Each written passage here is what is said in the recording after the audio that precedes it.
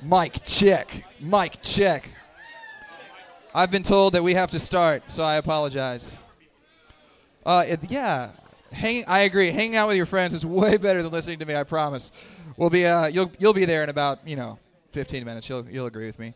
Actually, I am kind of in a hurry because I heard that we're getting wings tonight at it's Keglers. I don't know how to say it. How do you say it? Keglers. I'm getting way different pronunciations here. I'm from Texas. I don't do well with different ways you say things. Oh, thank you. My Winky water. Yeah, I think that's what it's called. Okay, anyway. Hi, I'm Dryden. It's good to be here. Hello, Ian. Good to see you. So John gave us that word right before our second song of worship. And essentially, I don't know if you knew what I was talking about, but it sounds like you did because you literally just pretty much spoke it. So we really could be done right now. But for the sake of obedience and honoring Jordan, I'm going to go ahead and continue. And I do enjoy the sound of my own voice. Got to be honest with you guys. Just kidding. Okay, so Sam Houston, we came here to be with you guys, to get some perspective on how you guys love Jesus, because we need it, and also to help serve you and love you. So please, the team that stood up, we would love to be kept up late, hearing your story, hearing how you met Jesus, hearing what you're going through. We want to hang out with you guys, so please feel free to keep us up. There's no inconvenience. We kind of flew up here for that. So, yeah. Okay, so I think it's kind of odd that they asked me to speak, simply because the caliber of leadership that you guys have. I don't know if you're aware. You're probably not, because this is the first Chi Alpha for you guys, but they're pretty amazing. I look at your team, and I look at what they've created here in such a short amount of time. I don't know if you guys know this, but this kind of Chi Alpha growth is kind of unnormal unless the Holy Spirit and awesome leadership is involved. So all I have to say is you've got a pretty incredible team, and they could do a pretty good job talking to you about what we're going to talk about tonight. So anyway, let's all get disappointed together and listen to me talk. Okay, if it's okay, I kind of like to introduce who I am, so you're not like, who's this weird Middle Eastern-looking guy talking to me? So I'll just give you a little bit of my brother, dude. Airports, am I right? Dude, always, man. Oh, man. It's the worst. See, I had to start trimming because it was so bad. Anyway, fun fact. You like that, Ariana? Was that funny? Ariana, do you want to? No, okay, I want to embarrass you. Okay, so my name is Dryden, and I am not, that's not my real name. It's the name that I was given when I came to Sam, which is kind of funny because we're kind of talking about Paul tonight, and please hear me, this is no comparison between Dryden and Paul. That's not all I'm saying is my life changed and I got a new name. That's it. That's all I'm saying. So I came to Sam Houston, which is a little tiny school in Huntsville, and I say tiny because you guys are my new definition of big. I got A&M and UT, so those are pretty big schools, but I don't really like them. I like you guys. So I'm going to say that you guys are the definition of, your campus is awesome, and you guys are weirdly trusting. I was in the Harry Potter room at the library. I don't know what it's called.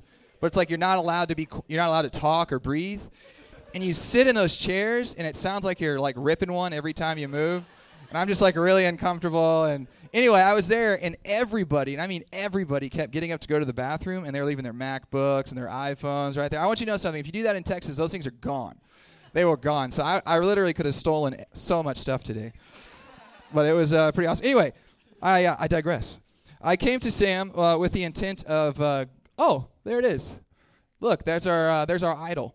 That is General Sam Houston. He is it's the tallest statue of an American hero in America. So take that, Mountaineers. So every freshman is required every Wednesday to go, and before they go to classes at 8 a.m., they have to bow before him. And then, I'm just kidding. But it is really awkward. You can see him from 6.5 miles away. Like, he is huge. Those trees, those aren't little shrubs. Those are shrubs right there in the front, but up top, those are trees. So this is what our campus looks like. It's really quaint, really pretty. It can walk across it from one end to the other in about 10 minutes. So you guys have no idea what that's like because it took 10 minutes today to do the PRT. So just to wait in the line for that. So it's really, really small. And if you enjoy pollen, we have a lot of it. If you enjoy having migraines and allergy issues, please come to Huntsville. I will get you hooked up with some pollen. We can do it. It's really, you love seeing yellow just covering your car. It's fantastic. These are photoshopped. It's normally raining. and really gray. It's normally not that pretty. Once every, year, it'll look like that.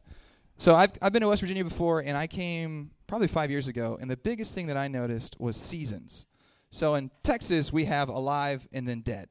Like, there is no in between. You guys actually have, like, red leaves, and that's incredible. I'm a simple man. So all I have to say is that's our university. I wanted you guys to kind of get a picture of it. The best thing that we have going for us, I told the leaders last night, is $3 matinee movies. Pretty good, $5 anytime. So if you're looking to take a date to a movie, it's like $10 with popcorn. No big deal. So that's what we have going for us. It's pretty nice. That's literally it. That's all we have. Yeah, we have a JCPenney and a Chipotle.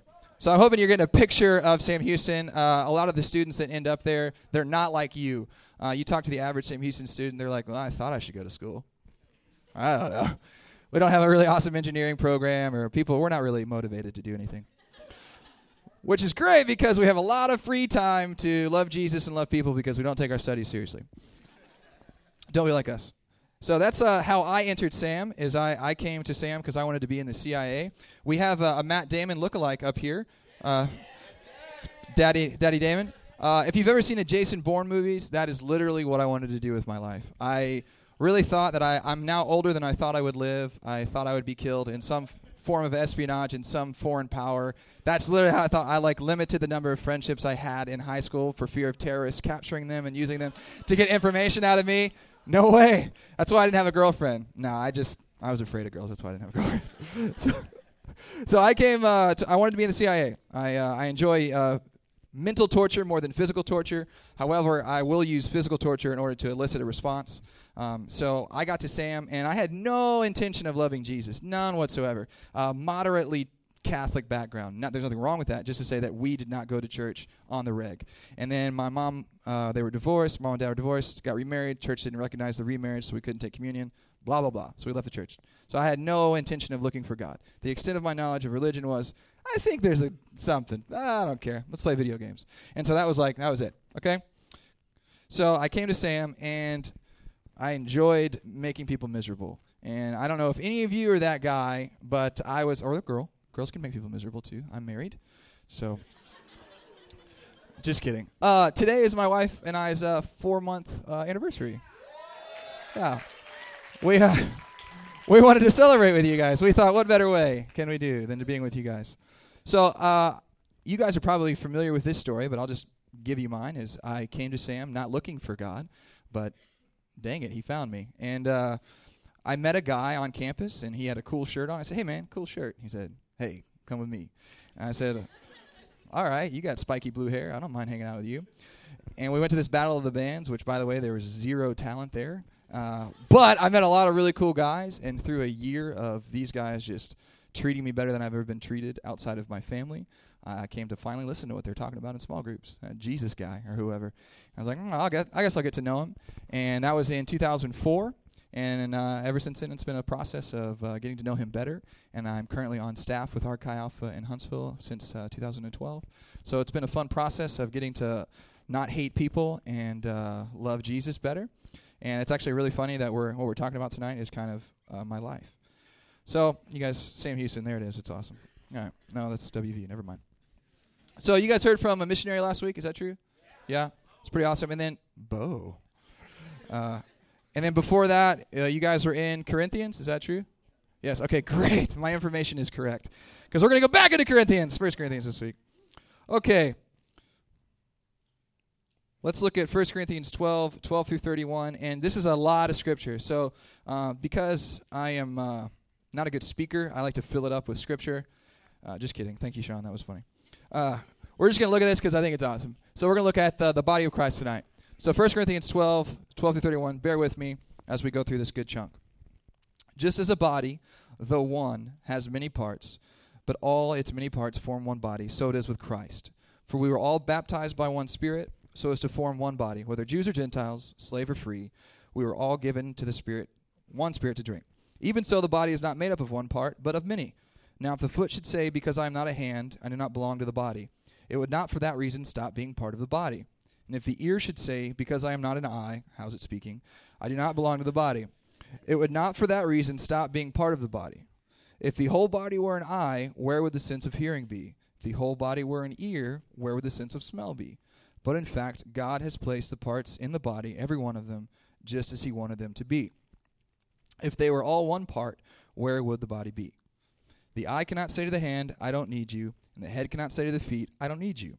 On the contrary, those parts of the body that seem to be weaker are indispensable, and the parts that we think are less honorable we treat with special honor, and the parts that are unpresentable are treated with special modesty, while our presentable parts need no special treatment. But God has put the body together, giving greater honor to the parts that lacked it, so that there should be no division in the body, but that its parts should have equal concern for each other. If one part suffers, every part suffers with it. If one part is honored, every part rejoices with it. Now you are the body of Christ, and each one of you is part of it. And God has placed in the church, first of all, apostles, second prophets, third teachers, then miracles, then gifts of healing, of helping, of guidance, and of different kinds of tongues. Are all apostles? Are all prophets? Are all teachers? Do all work miracles? Do all have gifts of healing? Do all speak in tongues? Do all interpret? Now eagerly desire the greater gifts, and yet I will show you the most excellent way. Woo! We did it, guys. That was a lot. Okay. I actually don't even need this. All right, so this scripture is actually chapter 12. So for all of you Bible scholars, wannabe, a good thing to do when you're reading the Bible is read it. Okay, I know that's obvious, right? So here's the deal. You also want to read the chapter before and the chapter after so you get a pretty good picture of what's actually going on. So who knows what's going on in chapter 11? Well, I'll tell you. Good. Thank you for, in your head, you got it. Chapter 11 is pretty much a rebuke. You guys are doing this wrong. This is how you're supposed to be doing things, blah, blah, blah, blah. Then we have chapter 12, which is about the body. And then chapter 13, I'm sure everyone's, if you've been to a wedding, you know about chapter 13 of 1 Corinthians. So at the end of chapter 12, it says, I will show you the most excellent way. Well, we already know what that is. That's love. So desire the greater gifts, but I will show you a more excellent way. Love. So this body of Christ mentality, this healthy body, is in between a rebuke and love. So we're progressing from a rebuke. We're growing. So I thought that was interesting. That's kind of cool. Okay. Before we get into the meat of what actually is talked about, let's figure out who wrote it. So we all know Paul, right? Kind of a big deal. Wrote 2/3 of the New Testament. So I would also make the argument for him being the definition of a dramatic conversion. Do we have any church kids? Not a bad thing. Fantastic. I'm not going to roast you. You guys ever been in a church? And well, I mean, this is to everybody, okay, but particularly to the church kids. Have you guys ever been in a church service and you hear someone like tell their story, their testimony, and it's like, you know, I was a drug-induced or addicted prostitute vomiting everywhere, and then God healed me, and I started levitating and flying, and everyone I spoke to received the gospel, and it was just like, you hear these like amazing stories of transformation, and then you're like, I'm just a guy. I didn't really do anything bad. I just was selfish, and then I met Jesus, and it was pretty cool. You guys ever? Charles and I actually used to try to come up with like really cool testimonies, like try to like beef it up, you know, like yeah. Well, this one time I was drowning in a ship, and then so just to try to make it cool, because I had a wrong idea of what a testimony is.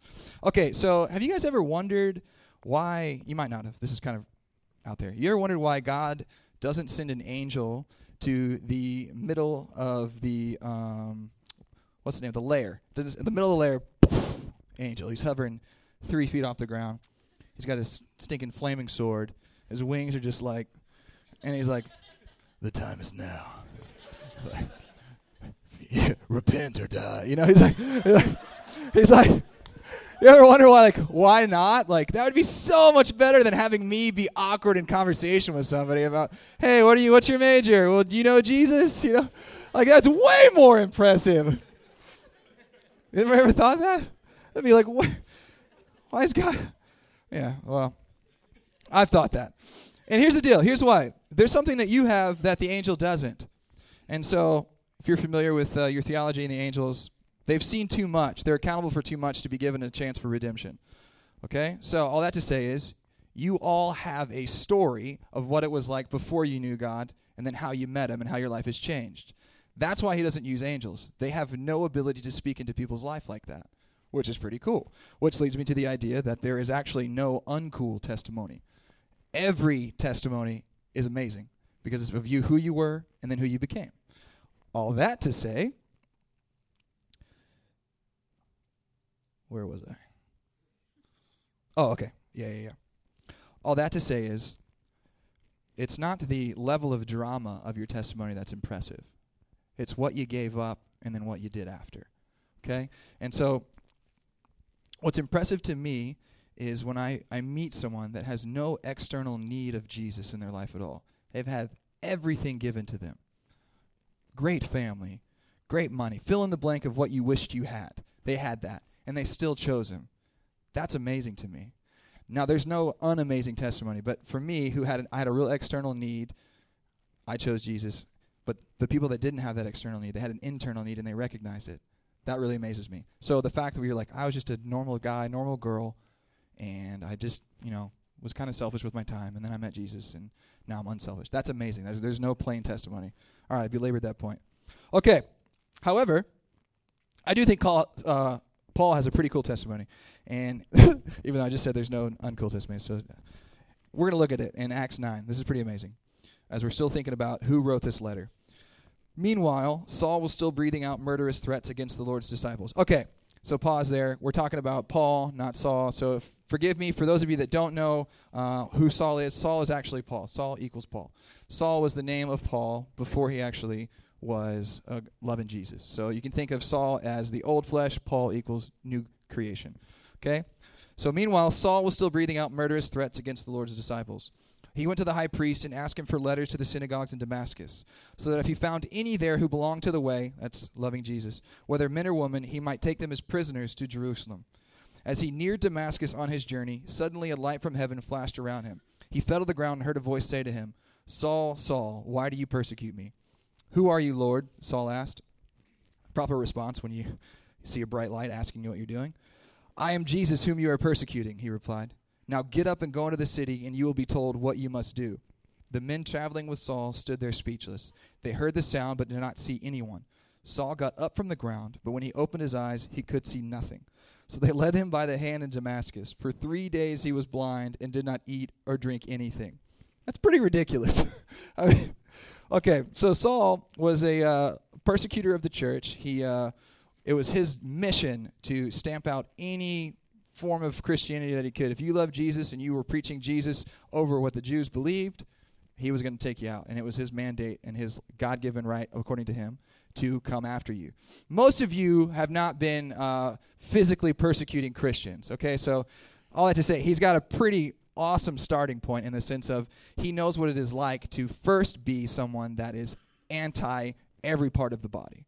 He hates it. He wants to eradicate it. He wants to kill it. And then you see the conversion of Saul to Paul. So he's very well equipped to speak on what it means to actually honor the body, to not say I have no need of thee. Cool, we tracking? So we're doing all of that. I'm painting this picture to try to get you, who is this man that's speaking to him?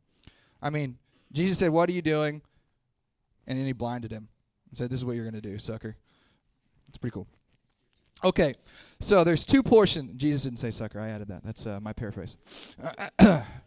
It's in the NLT. Okay, so I divide this scripture into two portions when I read it.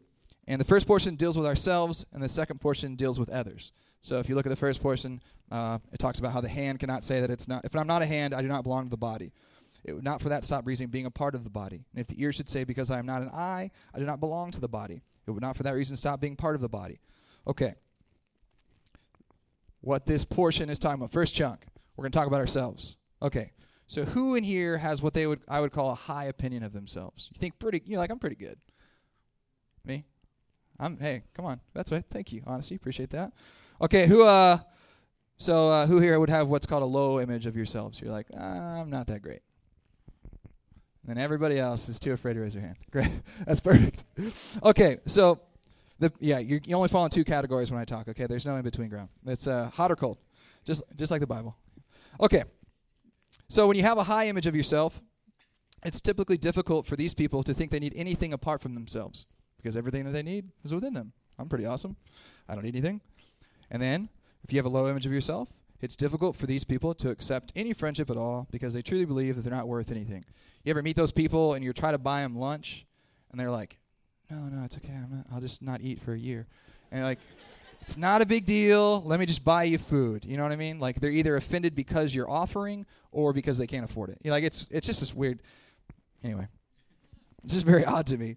So both of those ideas are not okay, and that's not what we're talking about. So by the end of tonight, Lord willing, through the help of the Holy Spirit, we'll come to a right realization of who we are.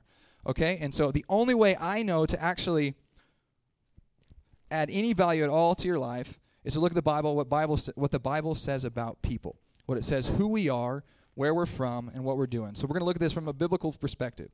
So we're going to talk about, we're going to look at Genesis 1, 26 through 27. Then God said, let us make mankind in our image, in our likeness, so that they may rule over the fish and the sea, the birds of the sky, over the livestock, the wild animals. God created mankind in his own image. Image of God, he created them. Male and female, he created them. Cool. God made man. That's awesome. Genesis 2, 5 through 7. Now no shrub had yet appeared on the earth, and no plant had yet sprung up, for the Lord God had not sent rain on the earth, and there was no one to work the ground. But streams came up from the earth and watered the whole surface. Then the Lord formed man from the dust of the ground, and breathed into his nostrils the breath of life, and the man became a living being. So, the biblical perspective is that God handcrafted mankind. Pretty rad. So, that right there lets you know the value. If God is real and he's true, he thought it worthwhile to make man. Not flippantly, because he didn't do anything flippant. So he thought. So there we go. We have some value in the Old Testament. Now let's fast forward to the New Testament. And now let's just do from the Old Testament to the New Testament, let's say from Genesis to Matthew, you've got God preparing a people group through which he may bring his son so that he can lead mankind back into right relationship. We call that rebellion is when you're not living for God, and right relationship when you are living for God. So Jesus came to show the way back into right relationship. Cool? So let's look at what Jesus says in Hebrews, or what is said of Jesus in Hebrews. Therefore, since we are surrounded by such a great cloud of witnesses, let us throw off everything that hinders and the sin that so easily entangles, and let us run with perseverance the race marked out for us, fixing our eyes on Jesus, the pioneer and perfecter of faith. For the joy set before him, he endured the cross, scorning its shame, and sat down at the right hand of the throne of God. Considered him who endured such opposition for sinners, so that you will not grow weary and lose heart. Point number 1. I only got 2 points, don't worry. Until you view yourself as God views you, you will always be looking to fill a void in your life. So, the Bible says that man has value, not because we're awesome, but because God says so. He has deemed it worthy. For the joy set before him, he endured the cross. That's you. That's me. You might not think that's awesome yet. You might not think you need it. No big deal. I'm telling you that God thinks you're valuable. And that's where we get our value from, is from him, not from the things that we are and things that we do. So until you view yourself as God views you, you'll always be looking to fill a void in your life. The party, the relationship, the job, the dream, right? The status. Nothing will ever fill you long term. It'll always have to be perpetually cycled over and over and over and over again. Anybody been in that cycle where you're always looking to try to make yourself happy?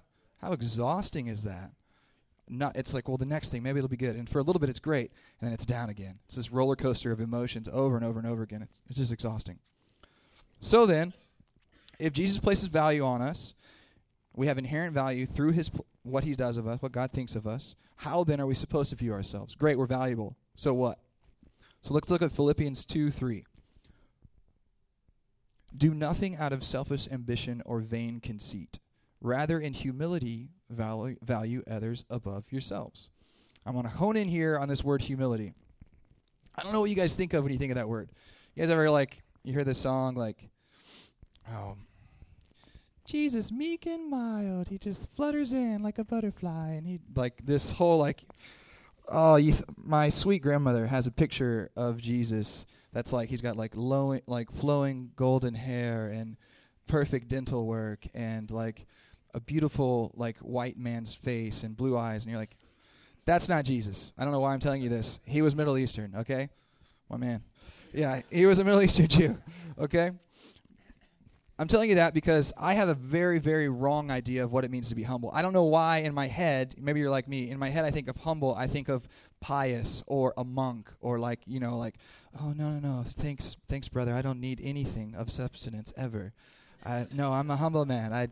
It's cold outside. You keep the jacket. I don't want to Right? There's no like this person that's like, no, I'm humble. I won't receive praise outwardly, but inwardly. But no, like this idea of humility being like just rejecting everything. And that's not what humility is. So what the fat is humility, right? Let's look at that. You want to repeat what I said? What the fat is humility. Okay. So I'm going to give you a definition of humility that I learned at SAM. Okay? So humility is not thinking less of yourself, but thinking of yourself less. Humility is not thinking less of yourself, but thinking of yourself less. It's a sober sense of reality. Recognizing that your value doesn't come from works, doesn't come from what you can do or what you can offer. Your value comes from who God says you are. That also means that you can accept a compliment when it's given to you. Hey, good job playing guitar, Charles. That was awesome. No, it was the Lord. Pretty sure I saw you. I don't know. Being humble doesn't mean you reject all honor that's thrown at you. It just means you know where it's from. Who among you has something that hasn't been first given to you? By what power do you draw breath? Right? You ever think about that? It's kind of crazy. You ever think like, oh man, I got to think to breathe or I'm going to die. A healthy recognition of what God has given you, your personality, your talents, your gifts, while at the same time recognizing that you were given everything you have. I think the reason that living a life of humility is difficult for me is one, because I'm not very smart, or I'm not as smart as I would like to be. And here's what I mean. I oftentimes let other people become a standard in my life. So as long as I'm not as bad as Nate, I'm going to do pretty good, you know, as long as I'm, you know what I'm saying? As long as you're better than so-and-so, you're doing okay. When the reality is so-and-so is barely making it. So you're barely beating the person that's barely making, way to go. You know what I mean? It's like an NFL team beating a Pee-wee team. Like, well done. I guess, do you want a trophy for that? You're better than man. I'm not ignorant that mankind has fallen, okay? When we place people as a standard, it's far too low. You're never going to be accountable for much because you can always find somebody worse than, and you can always find somebody better than, right? Well, I'm not like him. Why even try? I'm not Jordan Goody. I'm never going to know the Bible like him. Why even try? You guys tracking with me? Ever had that thought in your head? I do all the time. I always want to have people become a standard. But when we're humble, men and women of God, and we view ourselves rightly, Jesus is the standard. And it's a stinking high standard. High standard. So the Corinthian church is pretty interesting. They received 2 letters from Paul. So they had a lot of things that they needed correction on. However, when God begins to correct, it means that he has hope for your future. He doesn't ever just give you a word, maybe I'll throw that out there and see if they take it. It's very deliberate. God doesn't do anything flippantly. So the second letter of Corinthians, chapter 10, verse 12. We do not dare to classify or compare ourselves with some who commend themselves. When they measure themselves by themselves and compare themselves with themselves, they are not wise. You can always find a standard outside of Jesus that will suit your needs so you can live the way you want to live. Always. Okay. So then what standard do we measure? For the Christian, it's Jesus. That's the only standard that matters. I used to live my life for myself, and everything I did revolved around what I wanted. I was miserable and happy and then miserable again. You guys know the cycle. It's exhausting. So you guys know what motive is? Why do I do the things I do, and who do I do them for? Motive is a great test for who your standard is. Is it you? Is it somebody else? See what I'm saying? Why do I do the things I do, and who do I do them for? When you can answer that, Jesus, you're doing pretty good. So our culture, I think, in America is a culture of hope of reward or fear and punishment. Hope of reward or fear of punishment. Typically, you have people, and I myself fall in this category, where I'm working at something because I want to gain, or I'm afraid of what happens if I don't. If I don't file my taxes, the IRS will come get me. See what I'm saying? They're serious, man. Or if I buy this lottery ticket, then my dreams will be answered. Oh, I have millions. So hope of reward or fear of punishment. You guys agree that's typically how our culture operates? That's why we're going to school, so that we can get better jobs. And I'm not saying that's what you're doing. Just like generally, okay? Don't blah, blah, blah. Gotcha. So people wear themselves out. That's my wife. People wear themselves out trying to get something or for fear of failure of whatever it is, which means that they don't have a value outside of themselves. They are their value. Whatever they're getting, whatever they're receiving, whatever they're not getting, whatever they're not receiving, that's what they're always going to be dependent on something, whether they get or don't get. Tracking? That's the roller coaster. So, living a life with no long-term satisfaction, and it will always leave you less than, and it will always hurt those around you. Always. Who here's been hurt? Everybody. Why? Because selfishness costs. There's always a cost to saying my way over your way. Every time. Somebody will always get hurt. Humility recognizes that worth is inherent because God has placed it there. Therefore, I am no longer bound to perform because it gives me meaning. I am able to act and live because I want to, not because I have to. And that will always leave other people better than, because I'm choosing to do it for them, not for me. That's when we value ourselves rightly. Making yourself happy is the most stressful thing ever. When Jesus is your worth, you don't have to perform like a monkey in a circuit. You don't have to, because he has said that you're enough. Everything that you do from that point on is a blessing to those around you. It's incredible. If you haven't experienced that freedom of not having to perform for yourself, it's amazing. Point 1. We must view ourselves as Jesus does. We become humble and Jesus-dependent people so that we stop the cycle of using things and people to fill a void in our lives and to prevent hurting ourselves and everyone around us. So if you remember, this portion of Scripture is about the body. So let's just say the community. So Chi Alpha West Virginia University community. We'll just put that in, okay? So point 2, if we've got to view ourselves rightly as God sees us, then obviously point 2 following that we have to see people rightly. Now this is actually quite hysterical because this is the transition of my walk with God. When I first started walking with him, it was great. I loved him, hated people, couldn't stand him. God, people are the worst. Have you ever worked in food services? Oh, are you kidding? If you want to challenge your Christianity, be a waiter. Seriously, wait on anybody. People are the worst. So that was my walk with God. I was like, okay, God, I'm great, but these other people, they stink. Step 2 for me was learning that you cannot hate what God died for and say you love him. Cannot. Doesn't make sense. Divide by 0. Can't do it. You cannot hate what God died for and what he loves and say you love him. Point 2. You guys okay? We're almost done. I just say that to make you feel better. We're not almost done. We got another hour. We must see others as God sees them. Another way to say it is it's a healthy and godly community or family that we're after. That's the context. Not a cult. We're not a cult. So the first thing that Paul says in the second portion of the scripture, the eye cannot say to the hand, I don't need you. And the head cannot say to the feet, I don't need you. There's an idea that we have in our hearts sometimes that says, I have no need of thee. When your value is dependent on how you perform and not in Jesus, this is typically how you will respond to people. I don't have any. You can't give me anything. I'm not interested. No thanks. No thanks. By the way, you guys are amazing. I talked to some of your classmates on campus, and they did not want to be talked to today, like at all. So the fact that you guys are here is incredible. I just want to shout out to your team. They're amazing. They're just really great. You guys are a product of their love of Jesus, and I'm so glad to be here with you. It's just awesome. I think this is kind of redundant to speak to you about because you guys have a very healthy community based on the 48 hours that I've been here. So that's limited experience, I know, but it's awesome. Okay, blah, blah, blah. The attitude that I have no need of you is not an attitude of the body of Christ, and Paul deliberately gets rid of it here. It's interesting that we talk about this before we talk about love. So you've got to have a right view of people and a right view of yourself before you can actually understand love at all. Pretty interesting. So let me unpack this idea, this attitude of I have no need of you. Okay, God is infinite, which means I will never come to a point of knowing all about him. Not this side of eternity. We can debate what we're going to learn in heaven later. Which means there is not a limit to the things with which he can use to teach me.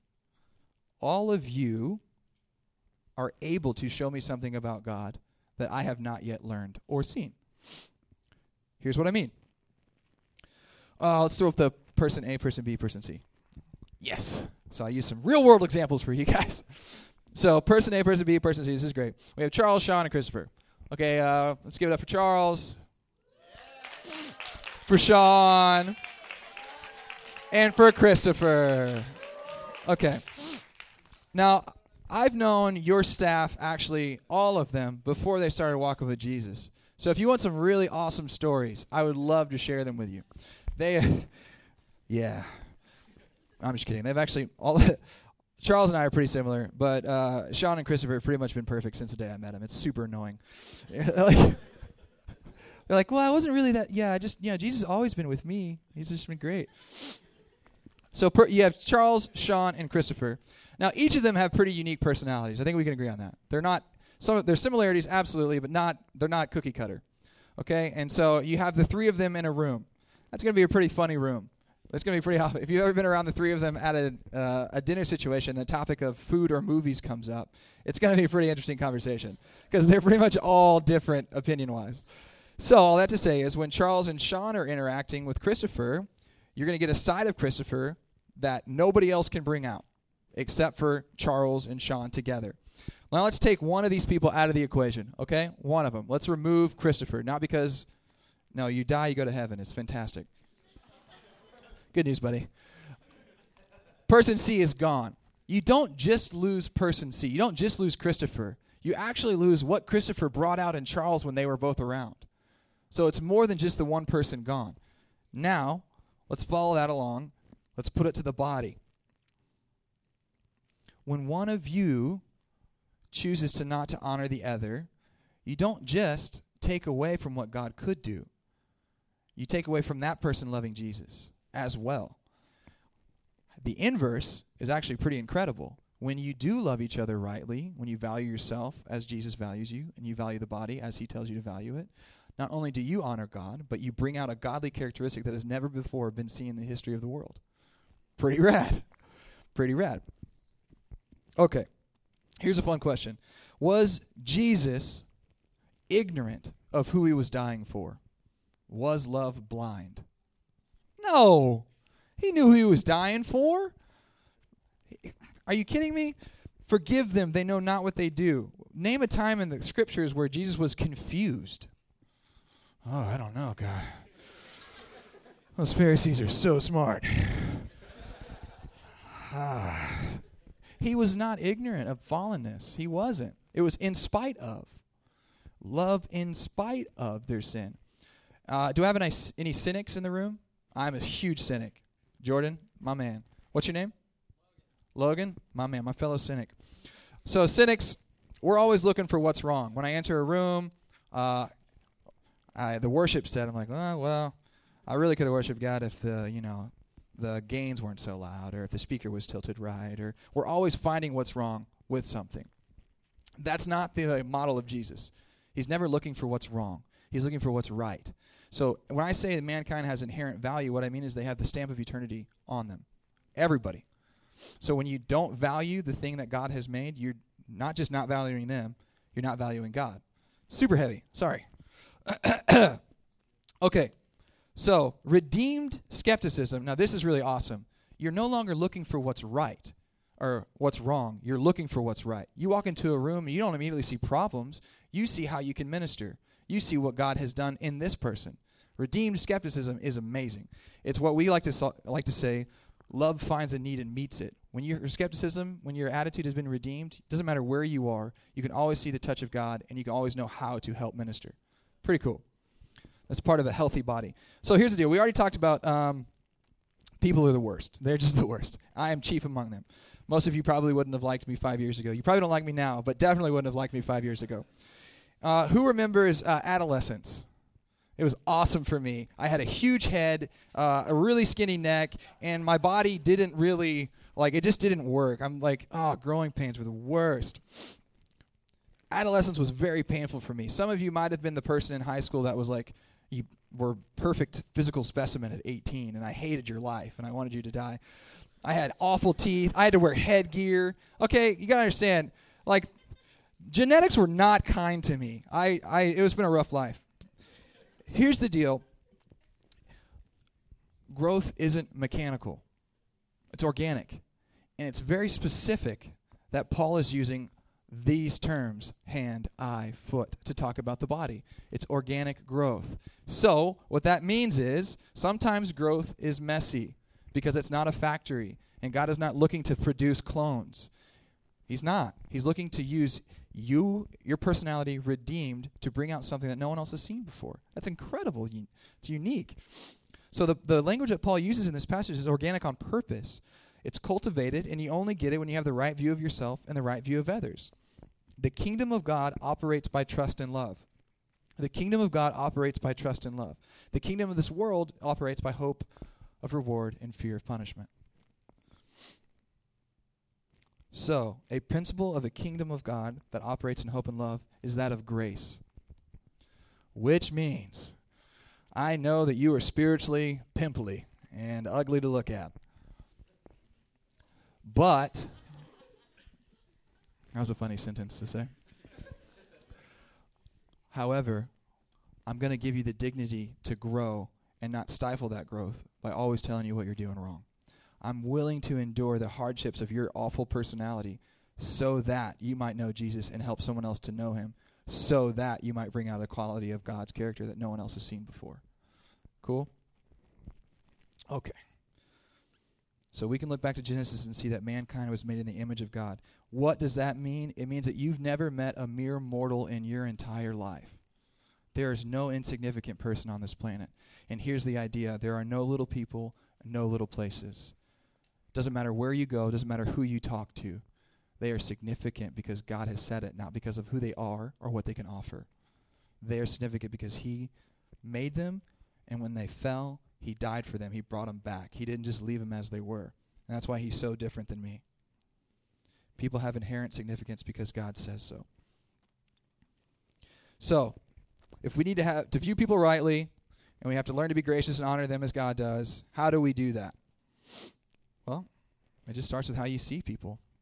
And the only way that I know that you can see people rightly is to have a real encounter with Jesus. A real encounter with Jesus. Not as dramatic as Paul, but just as significant, where things are never again the same. We're almost done. For real this time.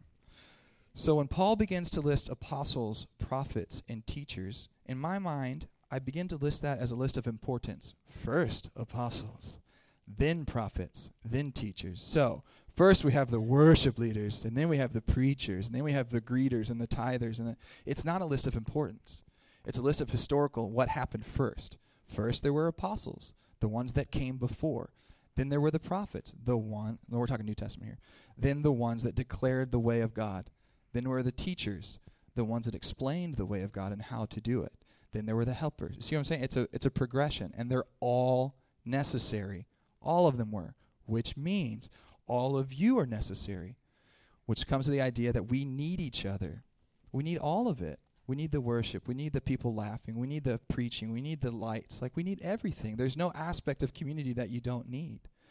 And it's real interesting is when you say, I have no need of you, that's what you're saying. It's you're saying, I can do without God in your life. And that's scary.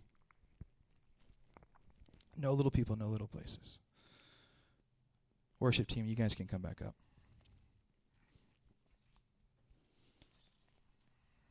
So when you say, I have no need of you, in an attitude or in your heart, you're denying the infiniteness of God and refusing to let him use what is in front of you in order to speak to you. You really believe the lie that there are insignificant people. So, let's sum up this nonsense. We need a right view of ourselves that only comes from an encounter with Jesus. We need to view people as they are, made in the image of God, with the mark of eternity upon them. That's what a healthy community looks like. And to be honest with you, that's what I see when I'm here. I see a healthy community that loves each other. It's really wonderful. But we got to have a group of men and women who are more concerned with one another's needs, joys, and sufferings than their own. A group of people looking to serve, not looking to get. That's how you change a university. That's how you change a world. The only way any of this is possible is to have an encounter with Jesus. So, have you been valuing others based on what they can give you? You have self-loathing in your heart? Are you always the person that makes a mistake and, I did it again. I'm never going to learn. Do you hate everyone around you? Are you exhausted when people treat you poorly?